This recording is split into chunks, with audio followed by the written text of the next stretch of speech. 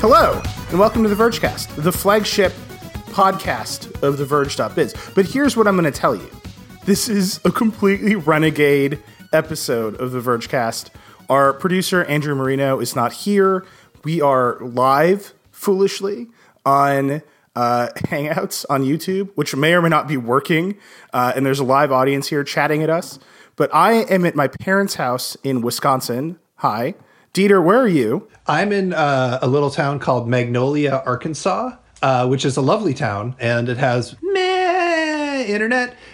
Interestingly enough, I think it's the only internet option here is this meh internet. Yeah, that's about right. I also have meh internet. That's the only option at my parents' house here in Racine, Wisconsin.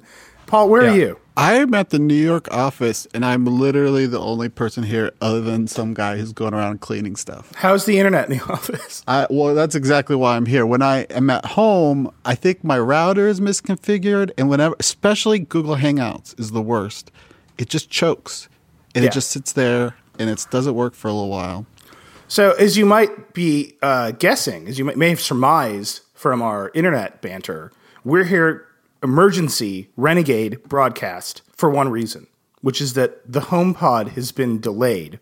Yeah. And none of us know what. It's not. We're bereft. We're HomePod. Wait, no, I got one right here. I got one. I have like a 2004 product called HomePod by a company called Mac Sense. It's basically a HomePod. It's like an internet radio thing. All right, Paul, put the HomePod down. No one wants your 2004 internet radio here. All right, but here's why we're actually doing it. On Wednesday, which is the day before Thanksgiving, we're recording this on the blackest of Black Fridays. On Wednesday, Ajit Pai and the FCC put out their proposed order to completely rescind all net neutrality rules in the United States. So Tom Wheeler, the former chairman of the FCC, in 2015 reclassified internet service, broadband service, as a Title II common carrier service, which let him put rules on it like no blocking, no locking, no paid prioritization, no throttling, transparency rules. Ajit Pai and the Republicans thought this was a terrible idea. They thought it would reduce broadband investment. Pai has been a Republican. Oh yeah. Okay, I'm with you. He's a Republican. What are you gonna do? Pai became the chairman of the FCC when Trump became president. He has spent, I would say, the past year making his case that investment has been lowered. He has not, and I think this is an important point, he has not taken any interviews with anyone who disagrees with him. He's only insisted that he's right. I think this is a point I want to come back to a whole lot as we talk about this on this Vergecast. And he put out his notice to proposed rulemaking a few months ago, which we read and reacted to, and he put out his proposed order on Wednesday. There's going to be a vote. He's pushing a vote on December 14th. So he's all about like, look, I put out the rules before, the public gets to see them. That's not what Tom Wheeler did, but he put them out the day before Thanksgiving, and he's holding a vote in 2 weeks. So it's like 6 of one, half of the other, right? Yeah. People are mad. I'm mad. Dieter, I think you're mad. Paul, probably not so mad. I'm pretty mad. I'm glad. Paul's glad. But people are right now today protesting at Verizon stores. They spent all day yesterday protesting. There are the battleforthenet.com is running huge call-in campaigns. We're writing posts on the site.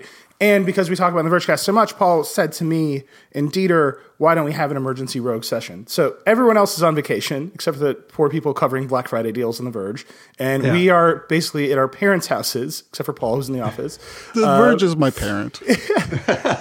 doing an emergency session. So here's what I will start with. And I think this is the important thing. I want to point out that Nilai's lightning fast overview elides over 1 million points that we would have previously spent the entire Vergecast on. Yeah. 1 million points. There's just so much history and pain and sorrow and actually very interesting debates that we have had that are embedded in that little story that Nilai told. And so if you see us pause and have a well of feelings during this podcast, it's because oh man, you just said that thing. I could talk for an hour about that, but I have to shut up now. Yeah. So I just want to point that out. There's a lot. So I think this is just long history. This is, in 21. I'll start with the main thing. Let's start with the railroads. Let's start with the railroads. No, the main thing is we now have a document from Pi, a legal document in which he makes his legal argument. And it's so we don't have to have like a moral debate about this, right? We're not having how do we think the internet should be regulated? We have guess what we're gonna have. I know, but okay. There's like a foundation under it, and there's an argument under it that I can at least refer to because I've opened it. I'll Slack it to you guys so you can see it. I realize it's a good idea, but it's here. I can just read you. There's like a summary over the top, right? So it says, this is the fact sheet, docket number 17-108. Over 20 years ago, President Clinton and Republican Congress established the policy of the United States to preserve the vibrant and competitive free market that presently exists for the internet, unfettered by state or regulation, federal or state regulation. That's great. That's a great line. And then it's, it goes on to say, this declaratory ruling, report, and order would return to the bipartisan consensus on light touch regulation, ending utility-style regulation of the internet, promote future innovation and investment, and more investment in digital infrastructure will create jobs, increase competition, and lead to better, faster, cheaper internet access for all Americans, especially those in rural and low-income areas. So that's... Okay. Right? Like, that is Pi's, like, moral argument, and then he's got all this stuff he wants to do. So the stuff he wants to do, he wants to restore the classification of broadband internet access service as an information service, which is, it's a lot. Yeah. Okay. What's happening? I just breathing, just taking a couple deep breaths. Yeah. He wants to reinstate the private mobile service classification of mobile broadband internet access service. These two work together in a particularly hilarious legal way. So I'm just going to explain the information service thing. So right now, the internet under net neutrality is classified as a telecommunications service because the definition of that is a telecommunications service provides point-to-point connections without any additional layers over the top. An information service, which is what the courts and the FCC called the internet before, is like you get additional things. So like think about America Online in the 90s. You would dial into America Online. It would present you an interface. That interface would have lots of bits and pieces, like an email client and forums and like AOL shopping or whatever. And then you could like take a right turn out of that interface onto the main internet. That's an information service. Does that have anything to do with the common carrier designation? So if as an information service, it's Title I, which is not a common carrier. As a telecommunication service, it's Title II, which makes it a common carrier. So they're saying America Online, under that definition, in that way of AOL, where you would dial into an AOL server and then it would like mediate everything and present you with applications and whatever, is an information service. And what I have always thought of as broadband, which is I have a cable modem, I plug my Wi-Fi router into it, and I just use a web browser. That has been classified as a telecommunication service for the past 2 years. Pi is now classifying that as an information service. And his argument for that, his like legal argument for that, is based on the fact that internet service providers, this is true, this is his argument, they provide DNS servers and caching equipment. And that is equivalent to AOL's like AOL chat and like user groups and AOL shopping. Like, I'm not kidding. That's his argument, that those things are information services that mediate your internet experience. And you might get an email client from your broadband provider, or you might get like a custom web browser or any of the other garbage that you don't actually want. And because of that, it's an information service. This is literally his argument in this document. I mean, if I wanted to actually start an information, like a more modern equivalent, not AOL, might be like the Bloomberg terminal. Like that to me sounds like an information service. You are free to do whatever the hell you want on that information service. So I want to pay you to get access to the news that you provide in the terminal. I will just do it. Everything will be fine. But nobody does that on the internet. And so this idea that was DNS and caching counts as an information service, it's like, no, it doesn't. right? Like I'm trying to approach the argument on like his terms. If he's setting the rules of the debate, and the rules are that counts as a bespoke, I am directly giving you a thing information service and not a telecommunication service. I don't know, like that's like that seems odd to me. That seems like it seems like a fig leaf. It seems like not true at all. Right. But if we are going to accept the argument on his terms, like play devil's advocate and make the case to me that a caching server is equivalent to AOL Online or CompuServe or the Bloomberg terminal or whatever. So that 100% the argument. And so like when I say like there's a document here that we can refer to, the argument you just made is referred to in the document. Right. I mean, this was an argument that happened. There was a court case called Brand X, and Brand X argued that it was an information service, and the FCC argued it wasn't, and Brand X won. All that's fine. But the point here is paragraph 29. We begin by evaluating the information service definition and conclude that it encompasses broadband internet access service. Of course you do. Yeah. But the commission has looked to dictionary definitions and found the term capability to be broad and expansive, including the potential ability and the capacity to be used, treated, and developed for a particular surface. Because wait.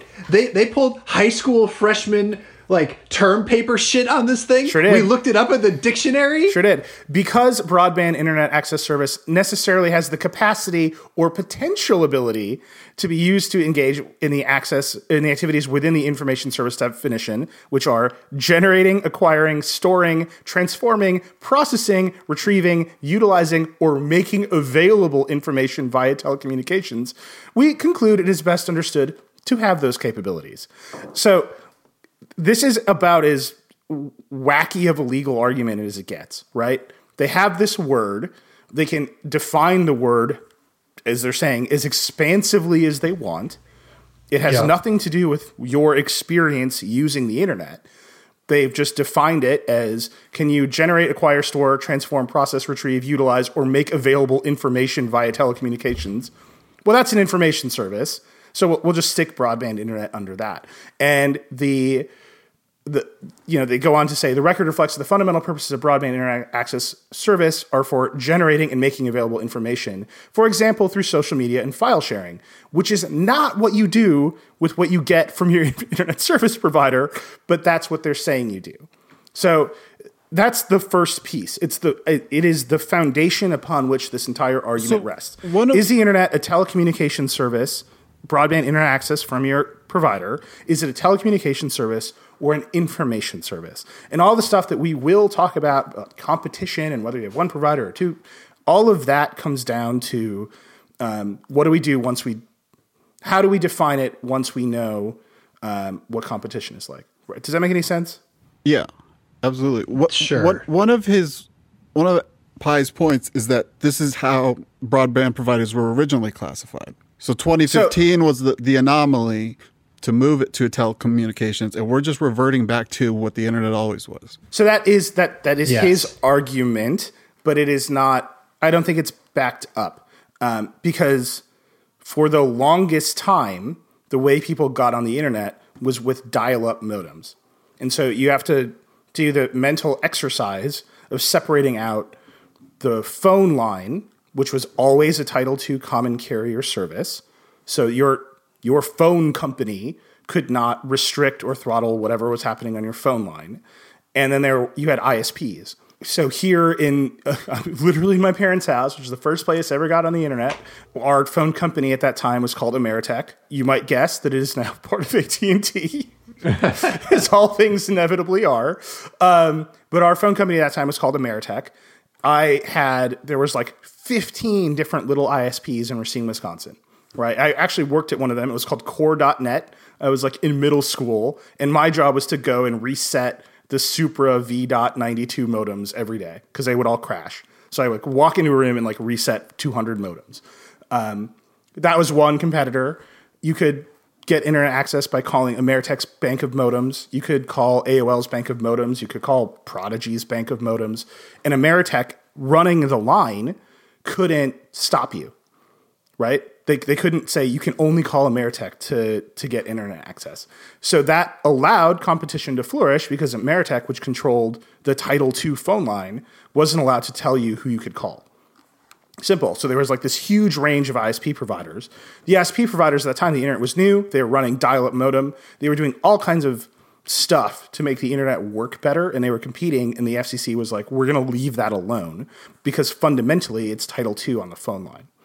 Does that make any sense, Paul? So like there's an argument to be had about when the information service classification showed up, and the opposition to Pi would say it showed up with the Brand X case when the court made an affirmative decision that the internet was Title I.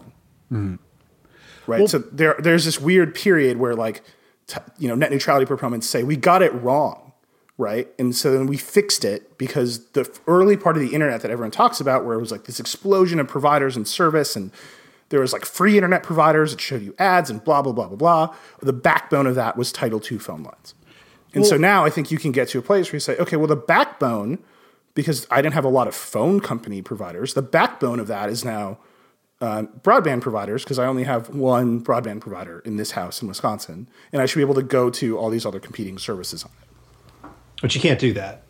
Like, that's the thing, is when you had a bunch of different ISPs all going over the phone line, you could pick one, and we don't have that now. And so we have to, the provider and the service provider are collapsed into the same thing, the broadband provider. It's like, look at cell service in like the UK. Like, you can pick from a bunch of different providers, but they all kind of use the same backhaul, is my understanding. It's all like, you can switch, right? Oh, if you want to go down that rabbit hole. So in many... Wow, I've been ready to talk about this for 2 days.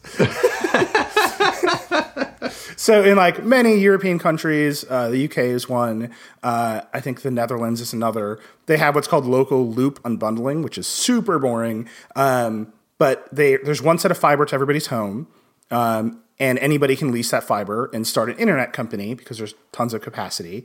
So people in the UK can generally pick between like 45 broadband providers. In some countries in Europe, there's not like a lot of, the EU has net neutrality rules, but the countries themselves allow different things to happen because you have so many providers to choose from that you can switch. And that's where the competition piece of this comes in. So there's a ton of you have Earthlinks and AOLs, you have all the ISPs like you had in the dial-up days.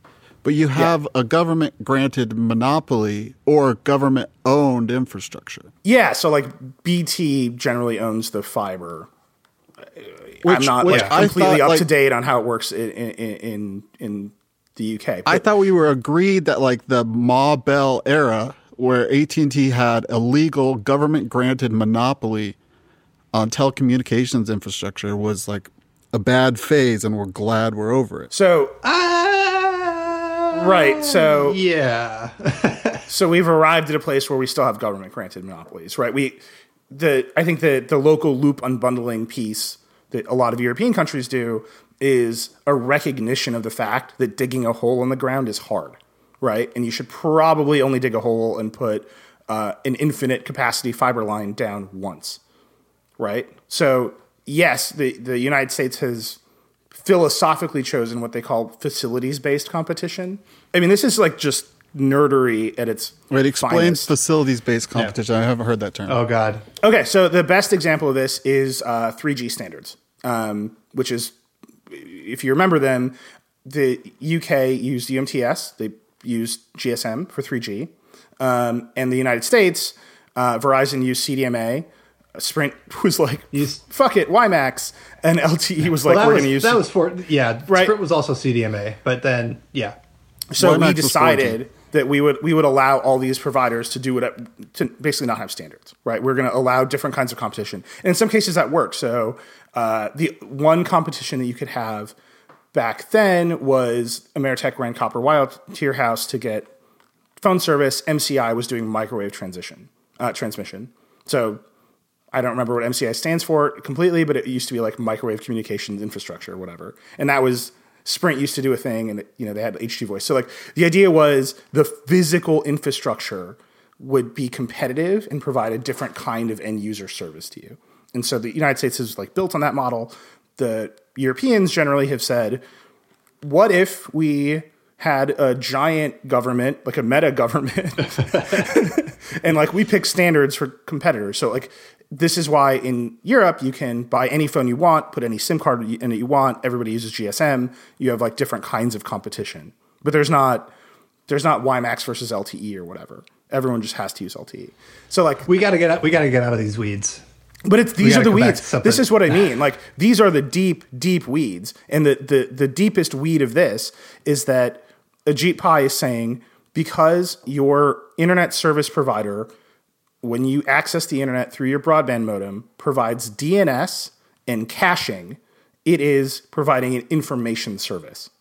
And if it supplies anything else to you, if it applies a Comcast.net email service, it is definitely not a telecommunications Maybe service. we can move to an adjacent weed with this. One thing that has been kind of a big controversy in this whole debate, and I'm not really sure where we're at with it, is peering, like paid peering. So something like an ISP, like Time Warner Cable. Is that still a company? I don't even know. It's not. It's called Spectrum now. Spectrum. So Spectrum can say, Netflix, hey, you can host your movies in our data center, and you can just link right into our customers, and you don't have to go over, regular pipes to get to our customers. You can just get straight to them and just pay us some money.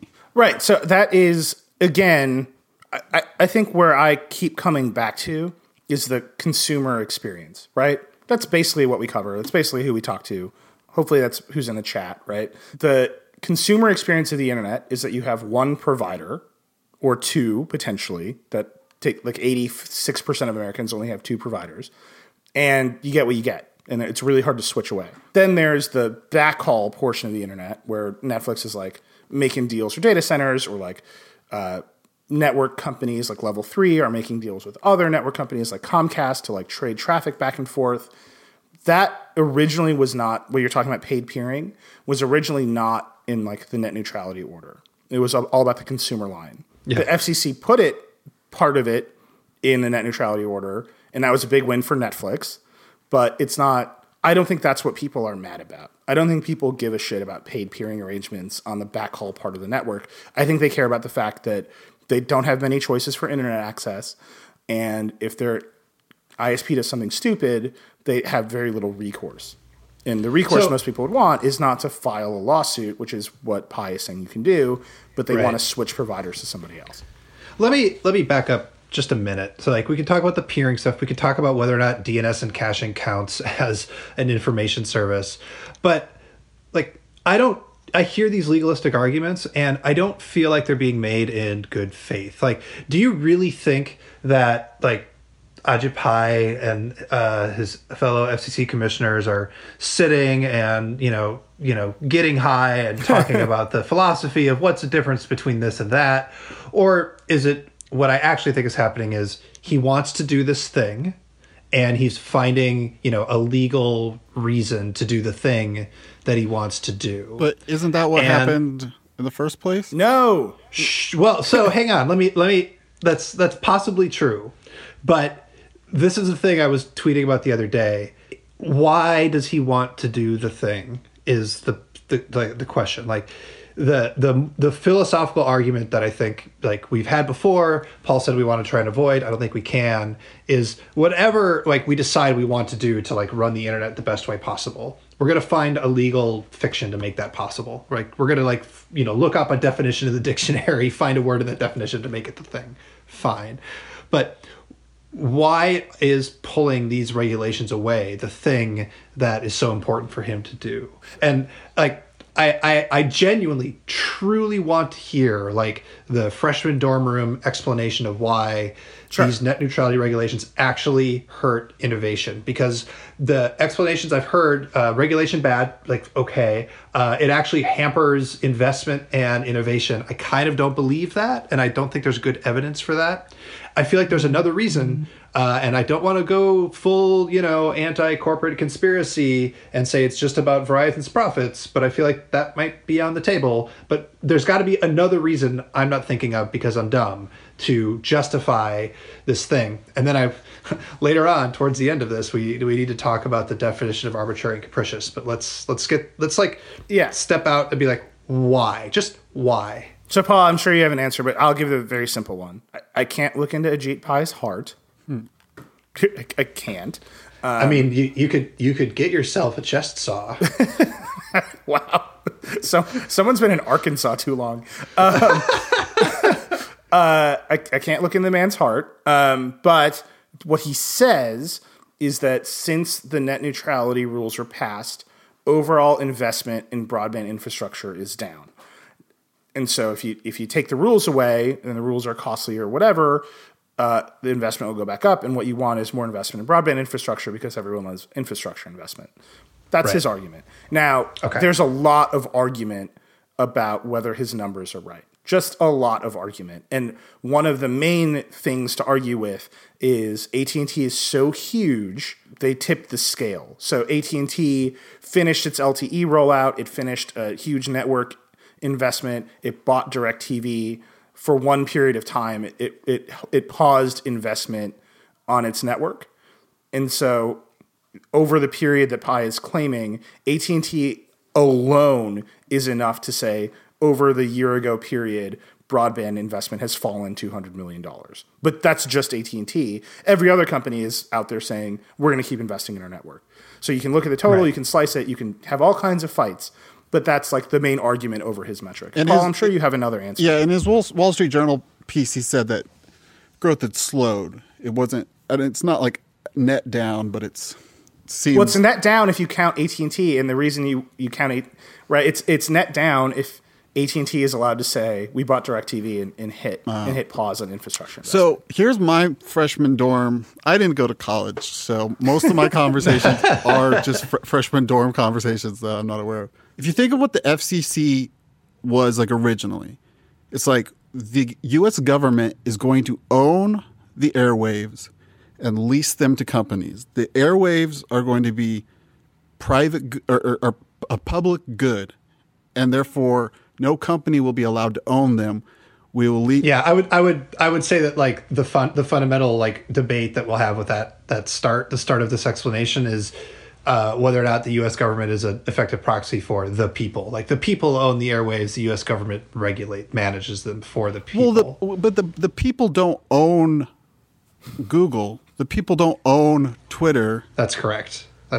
So you have the airwaves, but the FCC making all the pipes dug underground a public good is in a sense almost like asset seizure. It's the government saying that because this is so important to people, and obviously the internet is very important for people, and it is a good for people, it now needs to be a public good so that we can make rules for it. And on just a very baseline life, liberty, property kind of thing, I think that is the government overstepping its role, and I think it's the FCC overstepping the role that was assigned to it by Congress. And Ajit Pai was always talking about the FTC. Like they can manage this if there's an anti-competitive practice of one of these companies. We have agencies for that to solve that, but we shouldn't protect internet companies from monopoly status and then make a bunch of rules that actually manage how they're allowed to implement their property. Right. So, Paul, real quick, it sounds like the end of that argument is you don't think that back in the day the FCC should have even had Title II in the first place. Like it should not have regulated telephone lines and kept AT&T from blocking me from calling you and changing prices and like the kind of stuff that they wanted phone companies stopped doing. I don't think the government should be in the role of protecting monopoly. Like when monopolies really hurt consumers, it's when the government is propping them up, and I think that's what happened with AT&T, and even like with the train, the whole common carrier concept for trains. Mm-hmm. it's just very unimaginative. It didn't imagine a world where maybe trucks would also deliver goods and trains would almost be, a bit of an afterthought. Right. I think the philosophical debate you're having there is how much does the government assume the future will be better if the market is left to operate, right? Like digging a hole in the ground is difficult. Like it's just a hard thing to do. So the easiest way to dig a hole in the ground is to connect to everybody is to do it on public streets. So the government does own the streets, and you can say, okay, you have access along the street to dig a hole. And the main thing they did, Paul, and I agree with you, this is the heart of the problem, is they granted monopolies to some companies to put pipes in the streets. So in Philadelphia, Comcast sued the government for providing public Wi-Fi and killed public Wi-Fi because they didn't want competition with Comcast. Right. And the government sort of like let that happen and let it die. But the ability for a competitor to come in and put another private pipe in the ground is restricted just by reality. That's an enormously costly thing to do. And it's restricted by, throughout the country, all of these restrictive agreements that local governments have entered into with private enterprise for short-term capital. So your little... I have a house in upstate New York, like Mid-Hudson Cable in upstate New York, like has the deal with the county government to provide internet access. There is just not enough like market saturation up there for another competitor to come in. It's just never going to happen. And like you can tell me 5G wireless will come in one day, but like I can't get a 3G signal. So like the ability for in some of these places for that competition to happen is very low. And I think you have to just decide how either pragmatic you are or how idealistic you are when it comes to are these pipes in the ground part of a public infrastructure that we all rely on, or are they absolutely private property that we can't touch? And the phone company example, the reason AT&T was granted that monopoly is because the government decided the better outcome was for everyone in America to have a phone connection, right? So the other thing I'll point out with the train common carrier thing, it's like you're not wrong that like yes, the government is bad at forecasting future disruptive innovations. However, it's a very complicated story because with trains in particular, they got out innovated by trucks, you'd say, but like that was only possible because the government built the national highway system. So like it's always like this interplay between like what the government as ostensibly the voice of the people is doing to try and like create the greatest public good and balance that against personal freedom and like the invisible hand of the capitalism is always more complicated than it seems strictly in principle, because the things that cause that disruptive innovation are often also the result of government action. One might suggest that the internet itself is the result of DARPA and DARPANET and ARPANET, which was government funded. So like it's always more complicated. We like the reason that like I don't find the regulation bad argument compelling is I feel like it doesn't address the realities of like what the actual market is doing. Well, I think it just comes down to common sense. And I want to switch to one thing, but Paul, I think it comes down to we have these laws in the book. The FCC is not writing laws. It's deciding which of these two regulatory schemes we should use for the internet. Congress could write a law if you believe that this Congress can do anything, but Congress could write a law. It has two schemes. In 2015, it picked one scheme to broad public acclaim, right? The FCC is supposed to work in the public interest.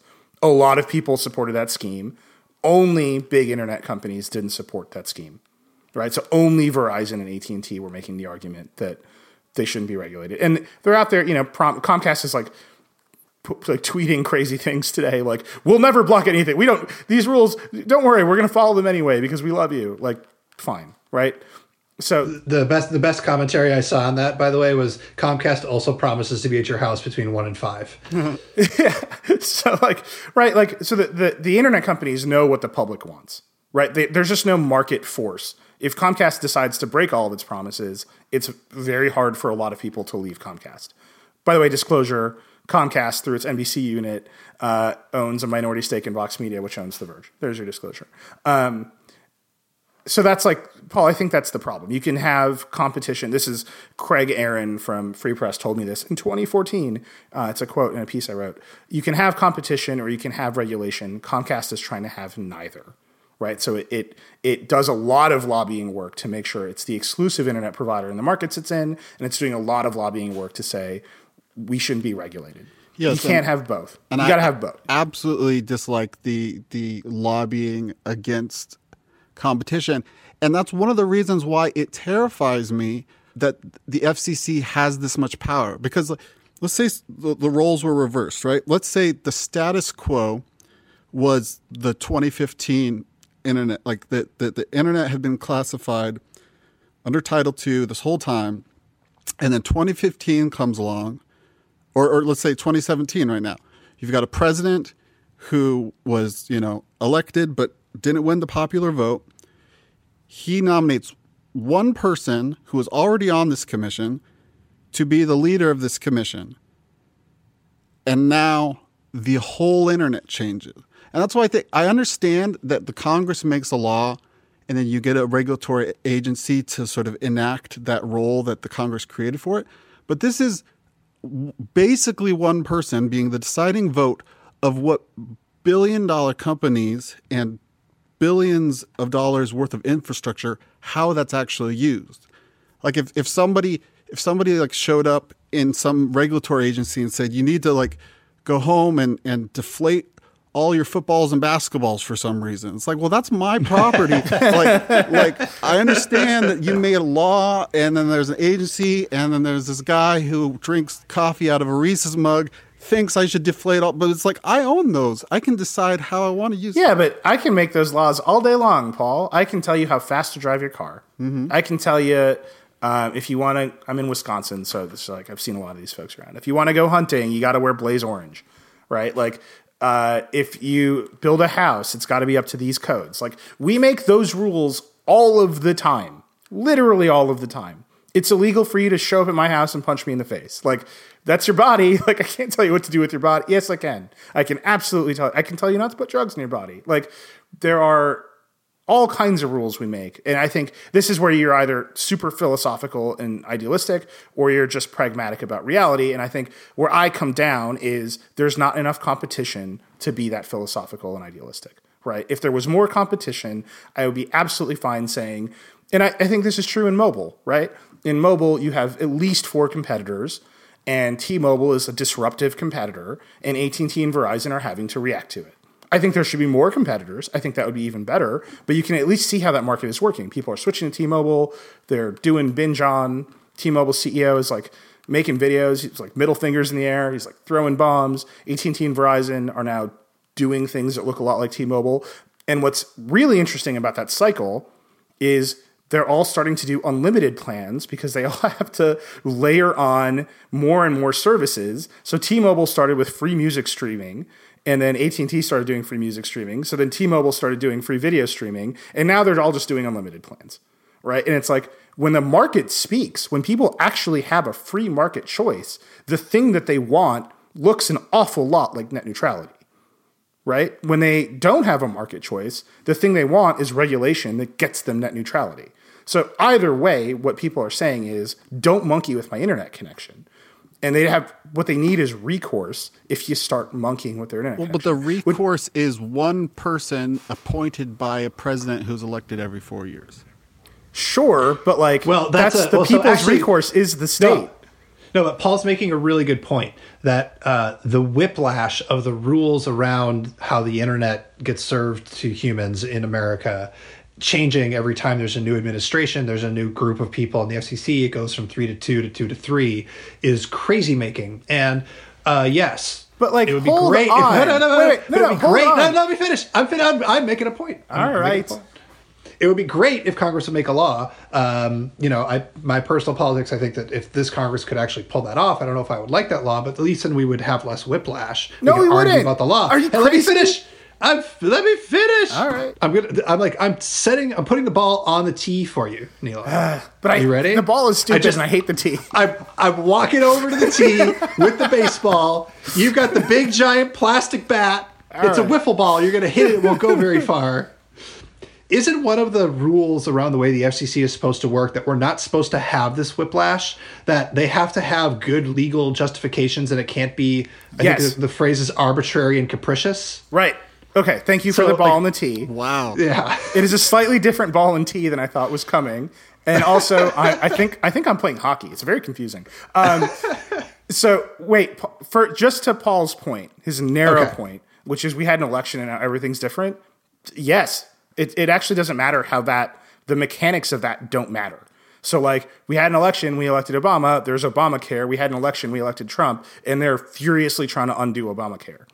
That happens all the time. Like you can't stop it. The end point of that is we should have a king. Right? And the king will just never change his mind. I'm saying that the policy... I'd vote for a queen, actually. The policy... Right, wait, so Paul, let me finish this thought. So the check on that, which is what you want, which is you can't elect somebody new, have them appoint some new people in regulatory agencies who weren't actually elected, is what Dieter is saying, which is the FCC has to provide stability to the market. They understand that the market needs stability, and they are not allowed to change their mind in an arbitrary and capricious way. That's in the administrative law of our country.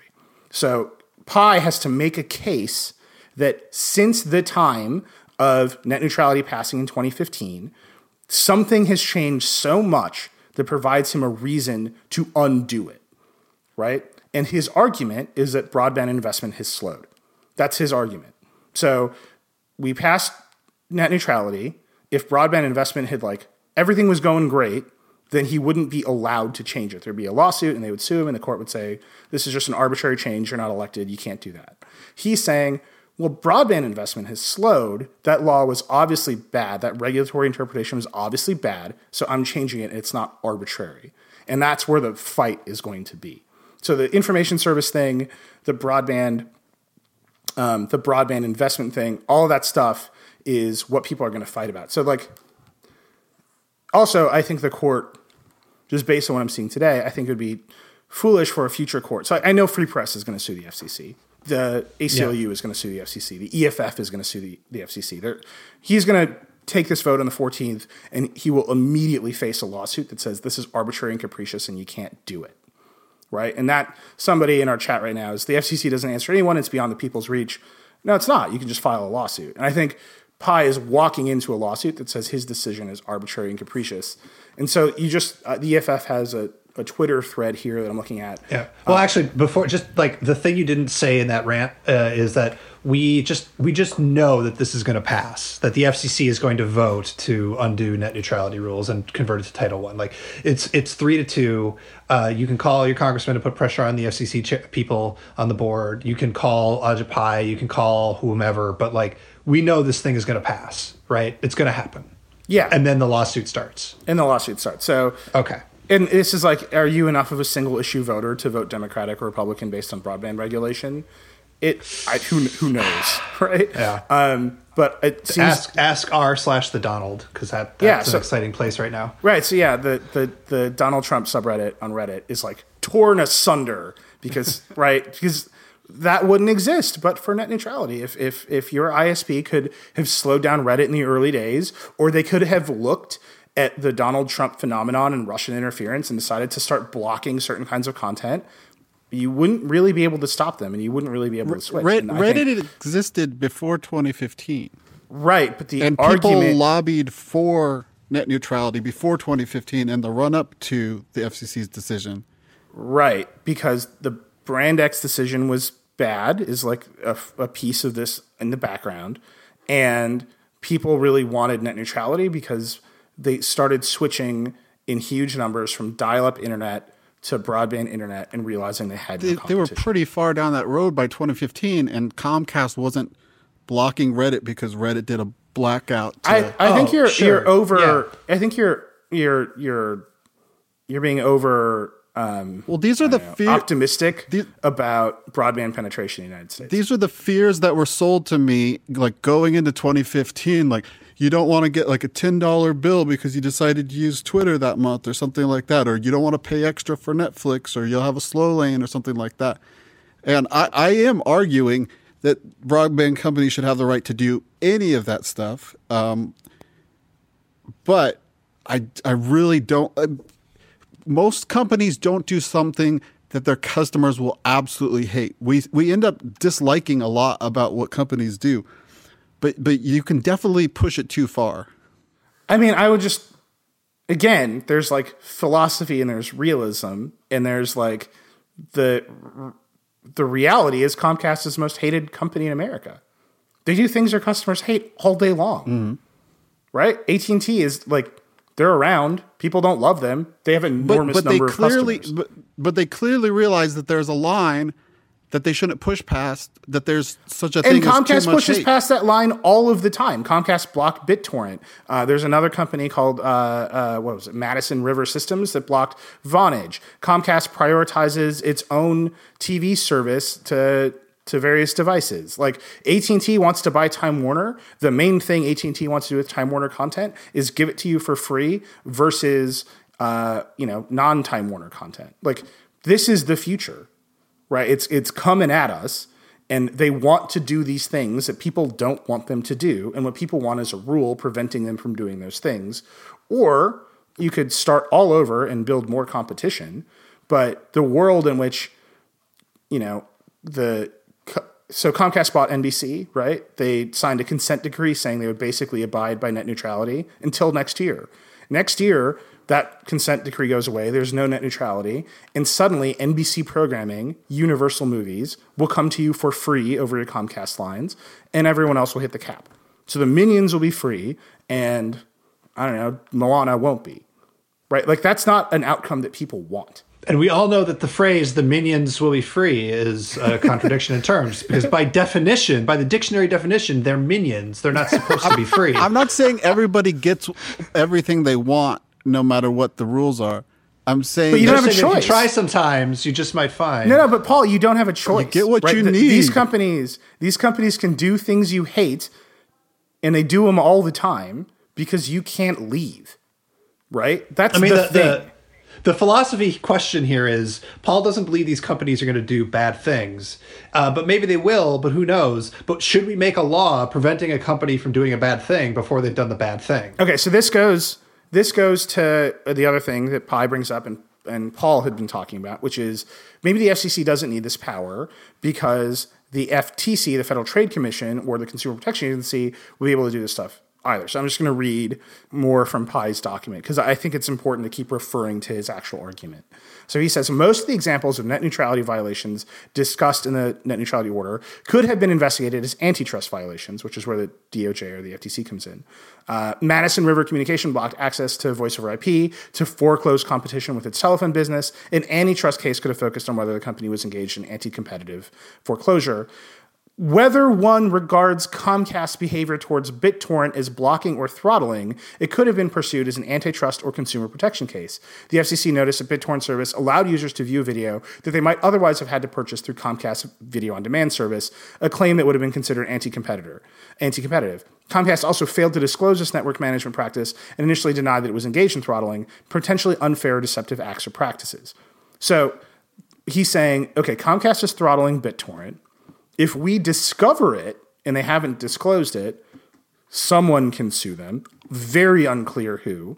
If the DOJ wants to make the case that throttling BitTorrent unreasonably preferences Comcast's like video on demand service, they can bring a lawsuit too. So instead of a rule, what you have is the hope of more lawsuits. And to be clear, the one thing that this removal of net neutrality is leaving in place is the rule for transparency about actions. Sure. Yes, that probably would like the companies to say what they're going to do. Now, how much transparency and the form of that transparency is not mandated, right? Because how can you possibly tell a private company what to do ever except be transparent? So if they could bury it in a small print, and this is an important loophole, they don't have to be transparent about anything they define as a reasonable network management practices. So if throttling a bunch of Netflix at 8 p.m. is a reasonable network management practice because everyone's using Netflix, they want to preserve some service or some bandwidth for Hulu, they don't have to tell you that. You have to discover it, then you have to sue them to say this isn't a reasonable network management practice, and then you have to further win a lawsuit saying this is anti-competitive. So like that's a lot of lawsuits. So what you had was a rule, and now Pi is saying, well, we can just have a bunch of lawsuits that get us back to the rules, which seems like if what you're worried about is costs, you have just created the opportunity for legal costs to skyrocket. Well, so here's a straw man situation for the reduced investment, right? I'm Verizon. I want to do this kind of crazy thing, but I'm not sure if the FCC will allow me to do it under the 2015 rules. So I do it, and then the FCC says, no, I can't. And then I need to argue in court that the FCC was wrong to ever even have these rules. Or outside of these 2015 rules, I do it, and then the FTC says that's anti-competitive, and then I can argue whether or not it's anti-competitive. But I don't have to argue that the FCC has overstepped its bound. Like, I don't have to argue against the entire existence of a government agency. I just need to decide help or argue in front of the court whether or not what I've done is anti-competitive. And there's a lot more literature in legal, like my lawyers, before I do that potentially anti-competitive thing, my lawyers can look at this great body of legal argument about what ends up qualifying as anti-competitive, where with the FCC, I'm not quite sure what they're going to decide. And it's up to them. I don't really track. I think there's a body of law for everything, right? The country is very old. Well, it's not that old, but the country is like, a couple hundred years old. There's literally every word in Pi's document here. There's a body of law undergirding every single word, right? That's how precedent works. There's like branching precedent, and your lawyers do lawyer stuff. I think what you're asking is like, are we making rules where you have to fight against the rules, or are we making rules where you're free to do something and somebody else can come in and fight to enforce the rules, right? Or right? Is the burden on the company, or is the burden on the consumer that might be harmed? I generally think the burden is on the company. And I think only for this reason. The best way for a consumer to address a harm is to stop paying you, right? That's what we want. Like, Paul, I think you and I are actually far more aligned on like the basic free market principle there than anybody would suspect. Like, yes. If I don't like what I'm getting, if I don't like the value I'm getting from you when I pay you for a service, I should just take my money away. You'll react to that. Yes. The problem is that 51% of Americans have nowhere else to spend that money. So they're stuck. So you now have this like incredible leverage as an internet service provider to do anything that you want. And there's no immediate redress from me. I have to spend more money to pay a lawyer to address your behavior. So if we pass that cost back to that set of internet service providers and say, here are the rules, like this relationship is not equal. The rules are you can't do X, Y, and Z because the people have spoken, and through some complicated set of government processes, we've created rules. Mm-hmm. I think that's fine, right? That's the difference I keep coming back to between idealism and like pragmatism. Like that's fine. If there were like 500 competitors, okay, I'm just going to take my money away. But we do that all the time. There's two slightly different things here. Then there is what FCC rules will lead to the most investment, and what FCC rules will lead to a certain minimum of internet service. And I would argue that the new no net neutrality rules are designed to lead to the most investment, which will hopefully foster space internet and Project Loon and whatever, so we can actually have competition, right? But if you have enough money to do space internet, right, like the marginal cost of your lawyer applying for the waiver to the rules so you can build a new technology is like pretty low. Like it's not going to stop you. You're not going to like, oh my God, I've got to bill a lawyer $10,000. Well, like you need the money from what exists right now to fund your space internet. Sure, but I'm saying that the percentage cost of the league, like if you have the ability to put rockets into space, you probably have the ability to pay for a lawyer because you can't do that without lawyers to begin with.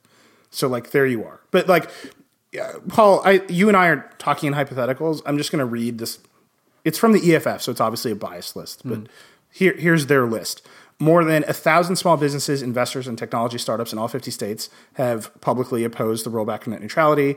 More than 900 online video creators have produced content for more than 200 million viewers oppose the FCC plan.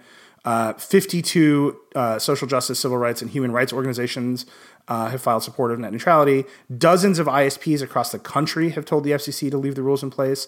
120,000 libraries in total across the United States want net neutrality.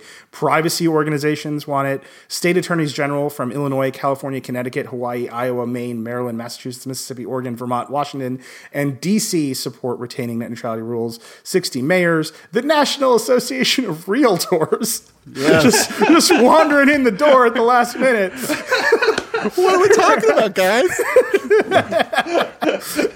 Right, like, and then there's like a lot of argument about the comments, but it's like millions of comments in support. So you do have this extreme amount of public support for these rules, and at some point you just have to deal with it. I don't think you can just say we'll have more innovation if we let companies do whatever they want. People have deep relationships with their internet service providers. They understand the parameters of that relationship, and they think that those relationships are unfair, and they want some rules in place. I think however you feel about government, you have to respect that in some way, and I think Pai is aggressively ignoring it. In fact, we know he's aggressively ignoring it. His like at least his Wall Street Journal piece, it seems like what he mostly paid attention to was small providers who claimed that it was burdensome on them, and the numbers about investment. I feel like there was one other thing that he pointed out, but those are his two things for sure. And he brought up in the opening of this document, he brings up rural and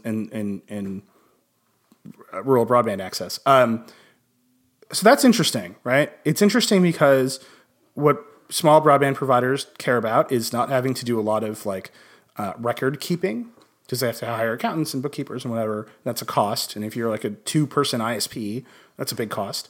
But he waived those requirements. So the original order in 2015 waived those requirements for some number of subscribers. And then Pai came into office and waived them for an even huger number of subscribers. So most small ISPs with 200,000 people, 200,000 customers, they don't have those costs anyway. And Jake Kastronakis actually we have a great story on The Verge. He talked to a father-daughter ISP in Colorado that were like, we completely support Title II. This is fine for us. Don't worry about it. So there's a lot to litigate there. Pai is not the only person speaking for small ISPs. The ISPs are fully capable of speaking for themselves, and a huge number of them are saying they want Title II. And then on the investment piece, this is, I think, where the arbitrary and capricious, where the argument is going to be made whether or not this is arbitrary and capricious. Ars Technica has an amazing series of articles about this. In public, the broadband companies, Verizon, AT&T, Comcast, whatever, all claim Title II is killing us. And then on their own earnings calls, they say to investors, Title II isn't a problem, our investment is going up, we're going to be the best and win everything. So there's a staggering disconnect between what Pai is saying and what these companies are saying to their own investors. And they're not allowed to lie to their investment on earnings calls. They have a fiduciary duty to those people to tell the truth, and they could get sued a lot if they're lying. So one presumes that they are telling the truth on those calls versus what they're saying in public. So that's the whole argument, right? Whether or not you believe broadband investment has fallen because of net neutrality, whether or not you believe the internet is an information service, which is hilarious, broadband internet access. Oh, by the way, can I just say that I said this at the very top of the podcast, but he also wants to switch wireless from being a commercial radio service to a private mobile service. A commercial radio service is anything that connects to a common carrier service, basically. Yeah. So if you say the internet is, think about telephones.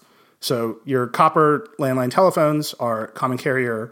Cell phone, voice calls over cell phones connect to that network. By definition, it's a commercial radio service and can be regulated this way. So they switched the broadband internet service to Title II, and they said LTE is now a commercial radio service because it connects to a common carrier, so we can regulate it this way. Then now Pi wants to switch broadband internet access from. Sorry, I think this is hilarious. Mobile he wants broadband. He wants to switch broadband internet access, the internet, from telecommunications to information service.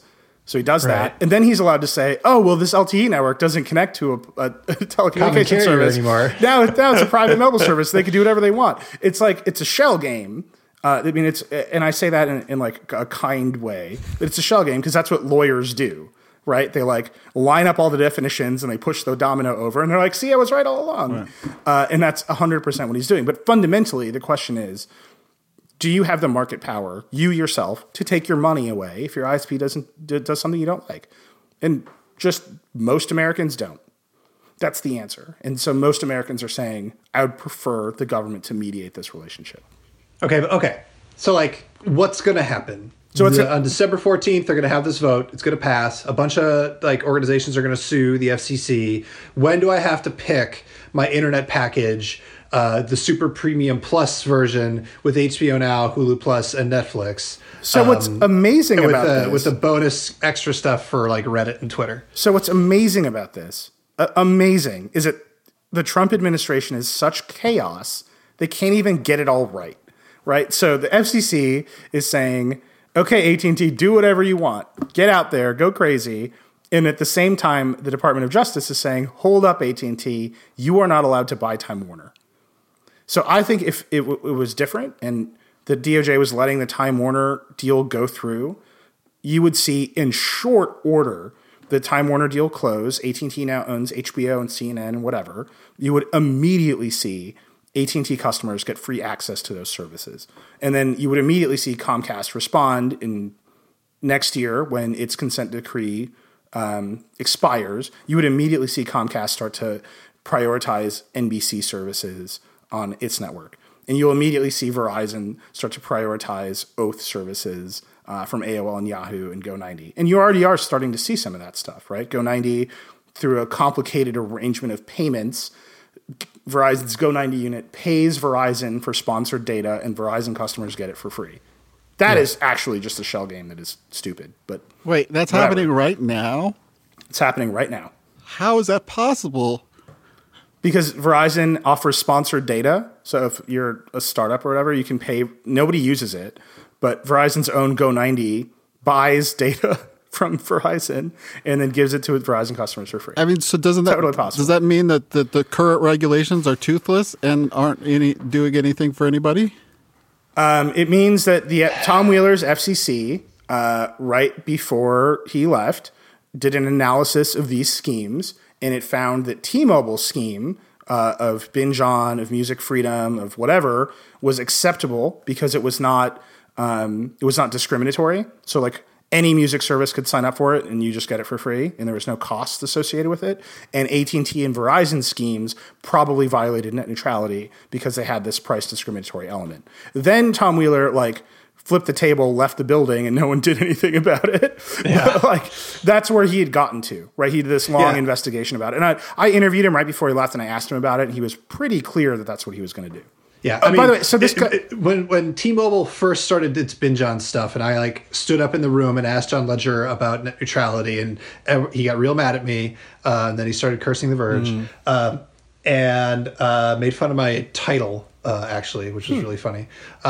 Anyway, people were like, why are you mad at T-Mobile for giving something for free to its customers? That doesn't seem like a problem for net neutrality. And it's because we knew at the end of this story was Verizon having the legal justification to offer, Go90 to its customers for free, and AT&T having the legal justification to give CNN for free but charge you more for, something that isn't on Time Warner's networks.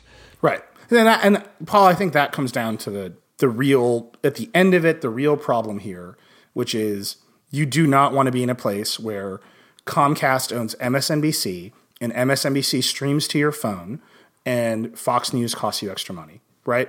You just don't want to be in that place. As much as I hate Fox News, you don't want to be in a place where your broadband provider is now making price differentiation based on points of view that it holds that promotes that. So there's a that's why Free Press, which is a free speech organization, is like after this so hard, right? They're saying, leave the internet alone. This isn't about startups or whatever.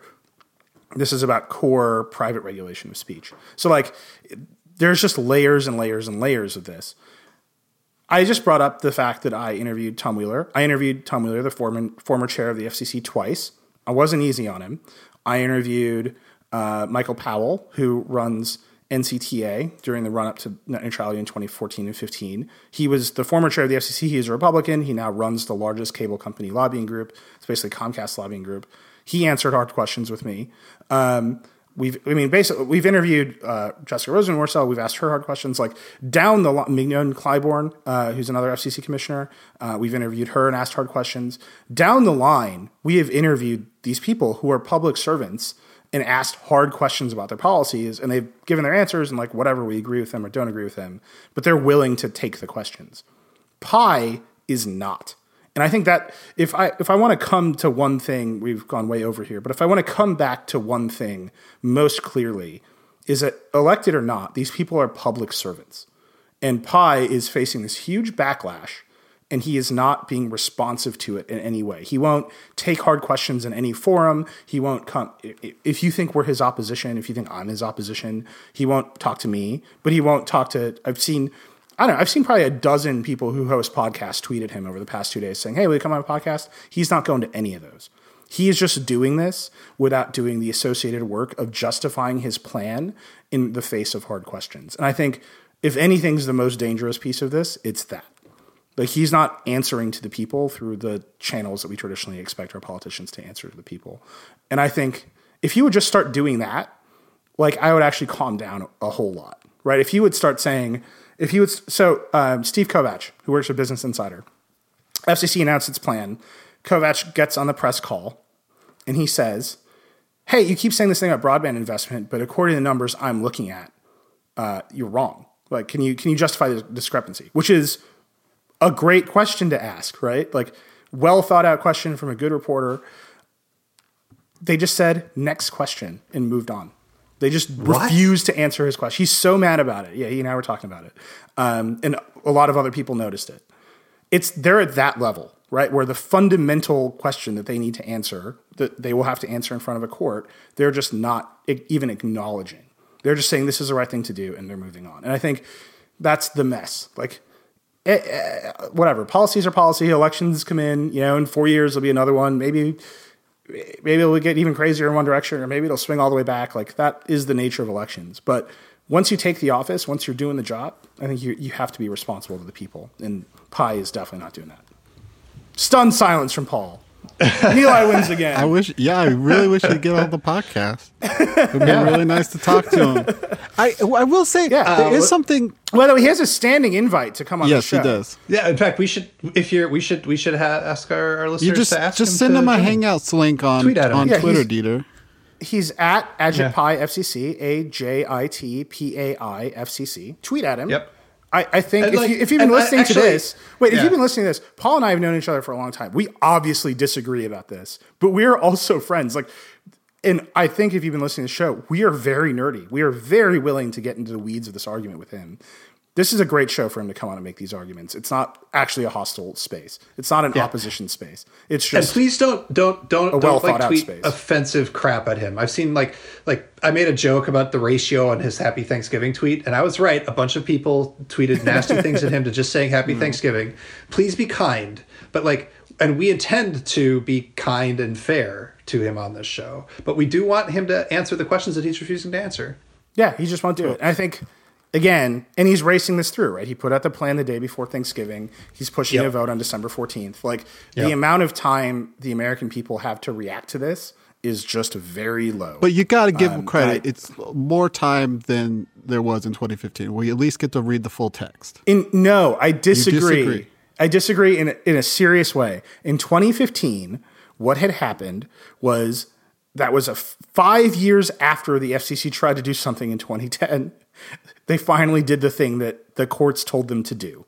So there was a huge run-up, right? The FCC originally tried to put net neutrality regulations in place under Title I, and Verizon sued them and won. If Verizon hadn't sued them, it would be fine. We would have net neutrality rules under Title I. We wouldn't have all this burdensome additional regulation. But Verizon decided they didn't like it, and they sued them, and they won. Great. And the court said to them, if you want these regulations, you have to use Title II. So then there was a massive run-up again, and Tom Wheeler's first instinct was to not do Title II.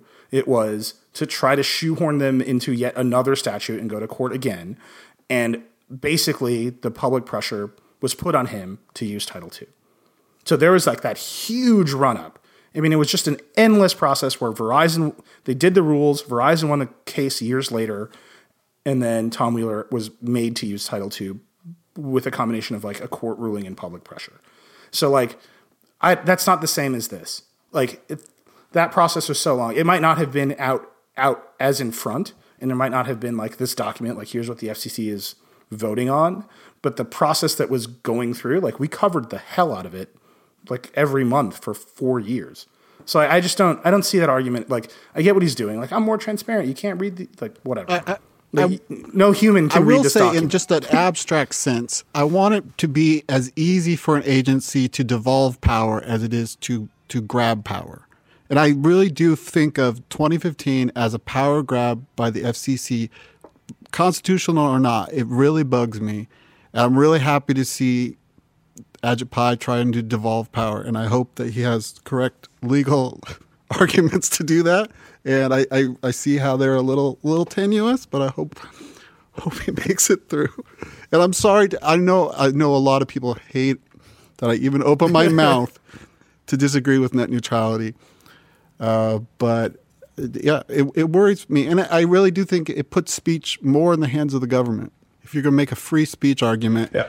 I understand that it's scary for private companies to have so much control over our speech, and that bugs me. But it worries me even more. Yeah, I mean that the FCC would have that. To me, Paul, that's like fundamentally like this is like the question about this regulation is: do you trust the government to like do the right thing about it, or do you trust these private corporations to do the right thing about it? And especially if you don't have a choice. Right. Normally with private corporations, you can say, I don't have to trust them or not. I could just choose not to give them my money. And in this case, I don't think we have that option, or 51% of Americans don't have that option.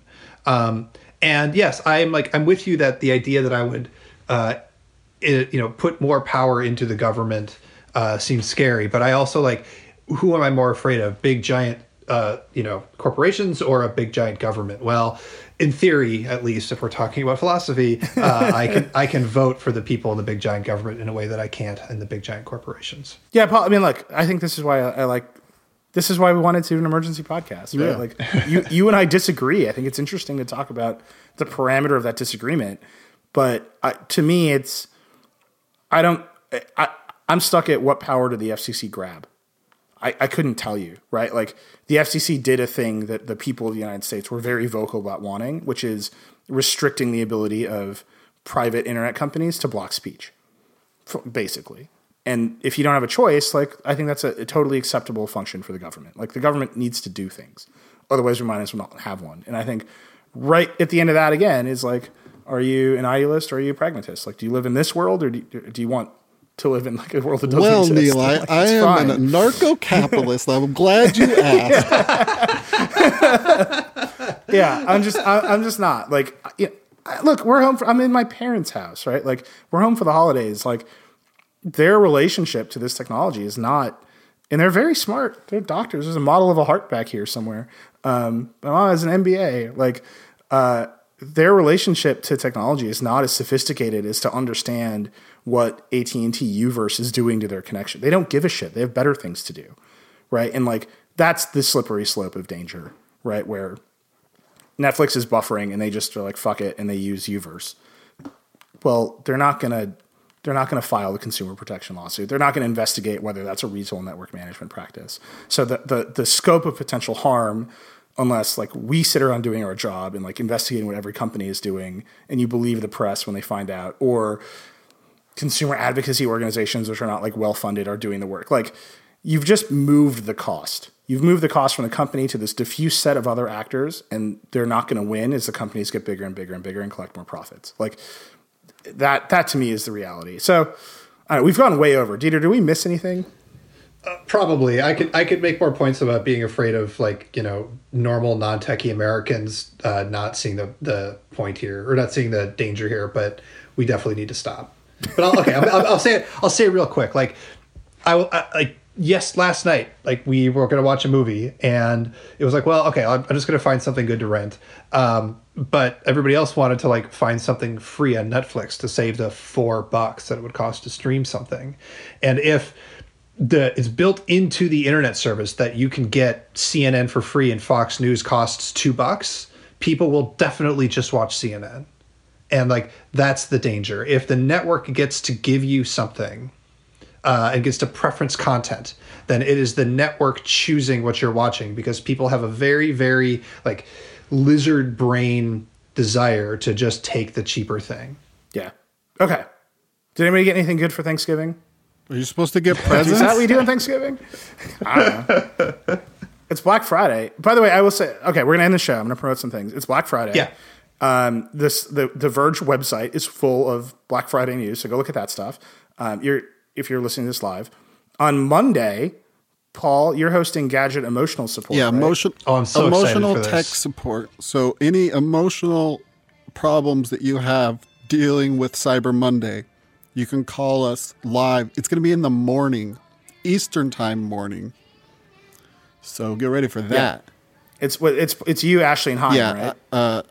Haim is our deals expert, and Ashley and I will be providing the emotional support. Yeah, so if you see a hot Cyber Monday deal, you don't know what to do, call Paul and Ashley and Haim on the Circuit Breaker show. So that's happening.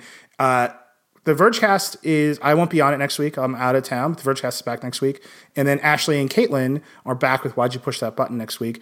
You can also listen to Too Embarrassed to Ask with Lauren Good, who's wonderful. She does host that show with Kara Swisher.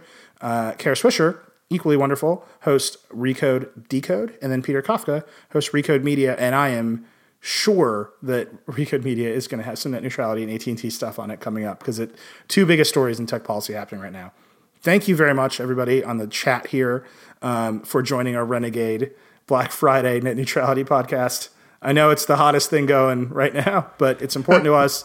I will just say this. I think it's cool that the three of us can have a conversation which we disagree about something this fundamental, and, like, have it be cool. So please take that into your heart. Try to have cool conversations. I appreciate that too. And from assuming that if I wasn't here and it's just the two of you and you all agree, what is your, like, call to action? What are people supposed to do?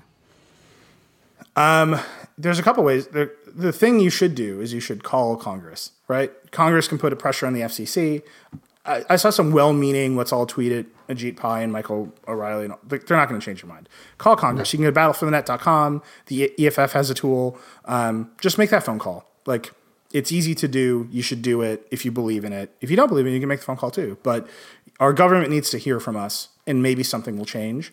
So, like, make that first move. It might feel like nothing, but it adds up in the aggregate, and it will turn into something.